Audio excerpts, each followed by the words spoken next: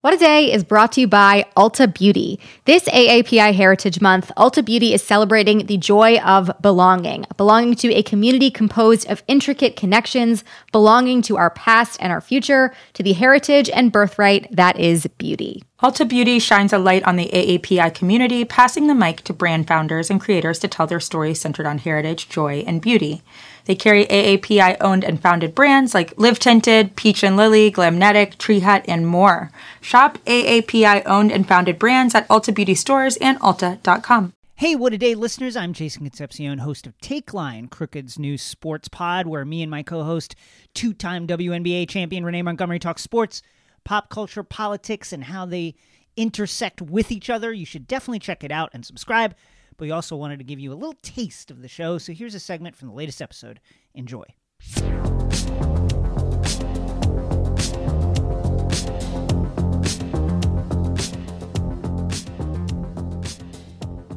The big story in the NCAA's for the women's side was the disparity in facilities, which blew up on social media and was really inexcusable and was called out as such and was commented on as such by NCAA reps. So Oregon women's player Sedona Prince tweeted out a video last week that showed the men's weight training facilities, which I think would be something that you would, of the quality that you would assume that a top flight athletic tournament would provide for their athletes.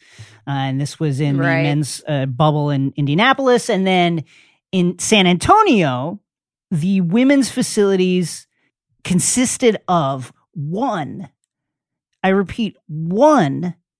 set of dumbbells, or I should say stand of dumbbells, right, which appeared to go no higher than 20 pounds for the pair, and then like a table with like 3 yoga mats on it.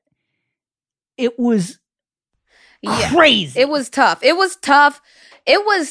And hear me out, because this is probably going to be a shocker, but I was actually really happy for everything that happened. And the reason I say this is because in 2009, I remember that I'm sure in 2009, our swag bags was nothing compared to the 2009 swag bags on the NCAA men's side. We were champions that year in 2009. That's why I use that example. Went undefeated. And I'm sure that we were nowhere near what the men had on their side. This has been an ongoing thing for years now. So anybody that's been around women's sports, anyone that's been just actively paying attention to women's sports, you should be disappointed but not surprised. And so I love that this all came out, because then it gave people imagery. Like, you can say it till you have no more breath in you. Yeah, we don't get treated the same on the women's side as the men's side. But until people see it like that, here comes the outrage. That's a great point. It's seeing something is so powerful, because like along with the disparities in facilities, the NCAA also acknowledged that they were purchasing basically the cheaper, less accurate version of the COVID test for the women's athletes. They were getting them the men get the PCR test, which is considered the gold standard. The women were not getting that test. That has been kind of the sub-theme of this conversation. Hasn't been as blown up as the disparity in facilities, but it is still like an absolute head shaker to me that is the case. That is crazy to me. There's so much going on, and there's a lot of technicalities. So we're going to talk some more about this with the senior writer from The Athletic, Chantel Jennings. Chantel, welcome to the show. Thanks for having me. This is awesome. Okay, so Jason already brought up the topic of COVID testing. Now, can you just tell the difference? Is one better than the other? I've seen that one is more accurate, one isn't. What's the deal of different testing on different sides? So the men are getting the PCR, which, as Jason said, is kind of considered the gold standard in testing, while the women are getting a few of those, is my understanding, but mostly the antigen testing, which is less accurate. And so when you're talking about a tournament that was pulled together during a pandemic and something as necessary as testing has an obvious difference, that's a problem. What was the reasoning there for the different tests? So there hasn't been a super clear reasoning for anything. I mean, I think we've heard space, communication, logistics, planning, kind of every sort of answer under the sun, except the one that probably seems pretty obvious to most people. Yes. Yes.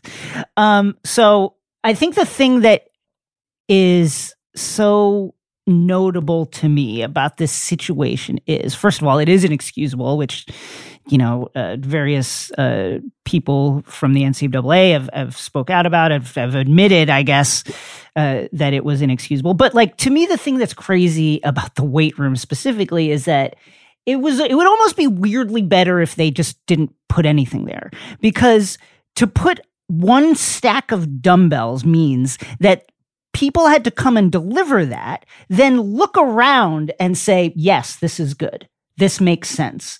The one pyramid of dumbbells in a huge room and then a fold-up table with 3 yoga mats on it. This is good. We have done our jobs. Whereas if they had just delivered nothing, then at least they could have used some fig leaf excuse of, the equipment got rerouted somewhere else and it was all a vast mistake. No, but the fact that you delivered this stuff means someone looked at that and said, good. That's good. We did a good job. Well, so you said 3 yoga mats. The answer isn't that much better. The answer is 10, which is still not enough for a full basketball team. Oh, gosh. That's the thing, though. They were 10 yoga mats. So the 5 players who don't play as much don't get to do yoga with the team or something. Or maybe they bring towels from their hotel room and those can be their yoga mats. They also let it be known there was one stationary bike, so that one player could ride the stationary bike at a time. And it was in the NCAA manual that got sent to coaches leading into the tournament. It was, as Georgia coach Joni Taylor said, it was put in writing that there wouldn't be full weight room facilities until the Sweet 16, which gets into a whole nother slew of issues for the NCAA that they were acknowledging up front. The women aren't going to get as much as the men until the Sweet 16. Right. But within that, there were also sort of vague references toward weight machines, cardio machines, weight balls that were going to be sanitized between use. And it was sort of then you look at that triangle of dumbbells and 10 yoga mats and you wonder, what? And I also, the fact that they specified sanitized yoga mats for 10 members of your team was just sort of the tone deafness of it all was palpable. Yeah. I think that's the problem. It's almost how they say if you make a mistake, you almost have to just own it and own up to it. Mm-hmm. It was the excuses that came along with it that just had more questions. And so when questions were asked, I'm hearing that this is not a Title IX thing. Do you know anything about why this isn't a Title IX case? Well, nonprofits don't fall under the scope of Title IX, and the NCAA is technically a nonprofit. And so while they are the regulators and the enforcers of rules among universities which are under the scope of Title IX, the NCAA itself is not. Another nice little technicality to make this a little more convoluted. Mark Emmert, president of the NCAA, makes about $3.7 million a year in base salary. So it is a profit organization for some people. You recently wrote a story about moms in the bubble and the way the NCAA is handling that. Tell us a little bit about what you found. Yeah, so this was an issue that I as a reporter was aware of leading up to the tournament. The weight room stuff was not as obvious until Sedona Prince and Allie Kirshner, the Stanford sports performance coach, put that out there. But the issue with moms was that the NCAA, which is something they like to do, they like to have sort of blanket protocols because they like to dance in that area. And so they kind of put down this blanket protocol of 34 members in the travel party, no more. And they said, it can be whoever you want. You get to decide. So it's totally up to the judgment of the coaches and the athletic departments. But every single living, breathing human counts toward this 34 count.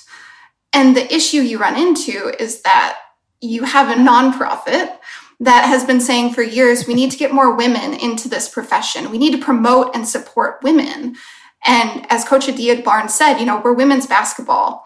One thing that some women choose to do is have children. We need to support those women.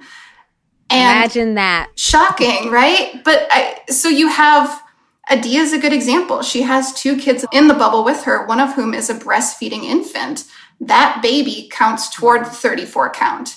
And so even though on the flight, that seat that her baby would have taken up as an individual, a tier 1 individual, was unused because obviously an infant is sitting with one of the parents. Her daughter is taking one of those spots in the best possible way, right? She loves being a mom, but right. You think of, could they have brought another trainer? Could they have brought another academic counselor? Could they have brought a mental health counselor? But because the NCAA had this blanket protocol of saying, no, this is how it's going to be, they are left without that. And then on top of that, if you did bring children into the bubble, there wasn't any outdoor space to start with.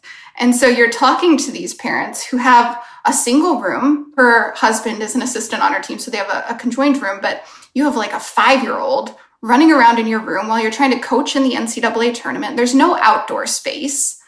Finally, they now have some outdoor space. But the way I wrote about it was that the WNBA in the bubble welcomed moms. Yeah, definitely. The CBA, yeah. A big part of that was making the WNBA more accessible for families and moms. And I spoke to Terry Jackson about this. She said from the beginning of the bubble planning, moms and children were at the forefront of the discussion. And when it came to the NCAA, which had a roadmap from the WNBA, it kind of threw its hands up and said, this seems good enough.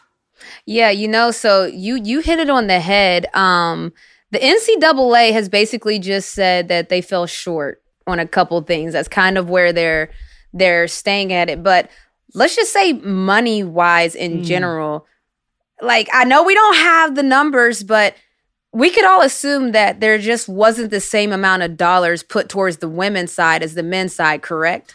Yes. And I think, Renee, to your point, the differences between the men's and the women's game, what they're getting, it's not something new, but I think this season in particular, because of the bubble, there was a vacuum. And when normally these games would have been played on campuses, I assume you guys at UConn hosted quite a few early round games or at Mohegan Sun, but we did. But so normally it's at a college campus. So the facilities are what they are for that program, and it's the higher seeded team. So it's probably pretty good facilities. But right now, the NCAA had 2 vacuums, and it was their job to fill them. And if you just look at how they decided to fill them, it's pretty obvious where the priorities were. So Renee mentioned the comment dropping the ball, which was spoken by Dan Gavitt, the NCAA's vice president of basketball, who makes a reported $500,000 a year salary to run a basketball tournament once a year. A lot of the commentary about this on the internet from various sources is some version of, okay, well, the men make more, they're bringing in more money, so what do you expect? Of course, the women's facilities is going to be lesser because they're not making that much money. What can you tell us about that breakdown? I find it hard to believe that they can't find $50,000 somewhere to build out a weight room, but okay, maybe that's the case. How much is the women's tournament actually making? I would imagine a lot, since they're selling out their Final Fours and they're on TV all the time. But what do you make of that argument that, they're not making as much as the men, so what do you expect? We have to cut corners somewhere. So I have a few thoughts on that, because it's something that as an individual who covers women's basketball, I hear this a lot. The men's game makes more than the women, so they should get more. So first of all, the issue with that is the argument the NCAA does not want you to make, even though all of these fans are thinking they're huge fans of March Madness. That is the case the NCAA does not want you to make.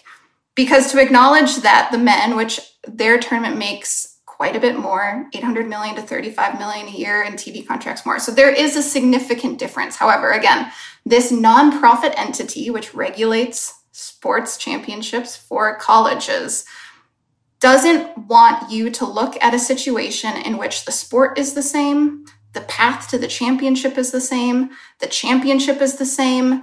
The only difference is gender. And say, but one makes a little bit more money, a lot more money, so they should have more, because that sounds a little bit not like a nonprofit should operate in that way. And the second issue I have with that argument is that it is really not a complete conversation to talk about revenue when you're not talking about investment. And this is kind of the heart of the issue. And as I listened to and asked so many of these women's basketball players, were you surprised? What were your thoughts when you saw those photos? Time and time again, I heard, not surprised. I'm a woman. I've played women's sports forever. This is kind of par for the course. And so when we talk about revenue without talking about investment, that comes down to a lot of different things. And yes, it is money, but it's also going back to sort of the excuses that the NCAA gave in terms of communication. Why wasn't there communication? You're telling me that not once there was a conversation in which Dan Gavitt facilitated something between the men's and women's championship committee saying, are the guys getting more than 6 dumbbells? Are they getting more than 10 yoga mats? There wasn't one time where that was made a priority. And then you talk about, again, TV contracts, where that's where a lot of the money comes from in college sports. This will be the first year that all of the women's games are televised nationally.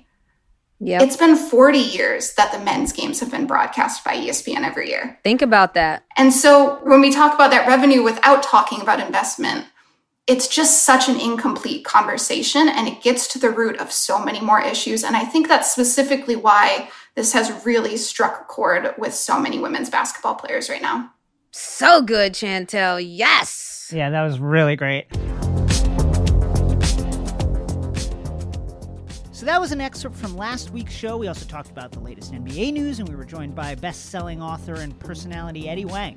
To hear the full episode, subscribe to Takeline wherever you get your podcasts, and subscribe to YouTube/Takeline Show for exclusive video clips from Takeline and full episodes of my video series All Caps NBA.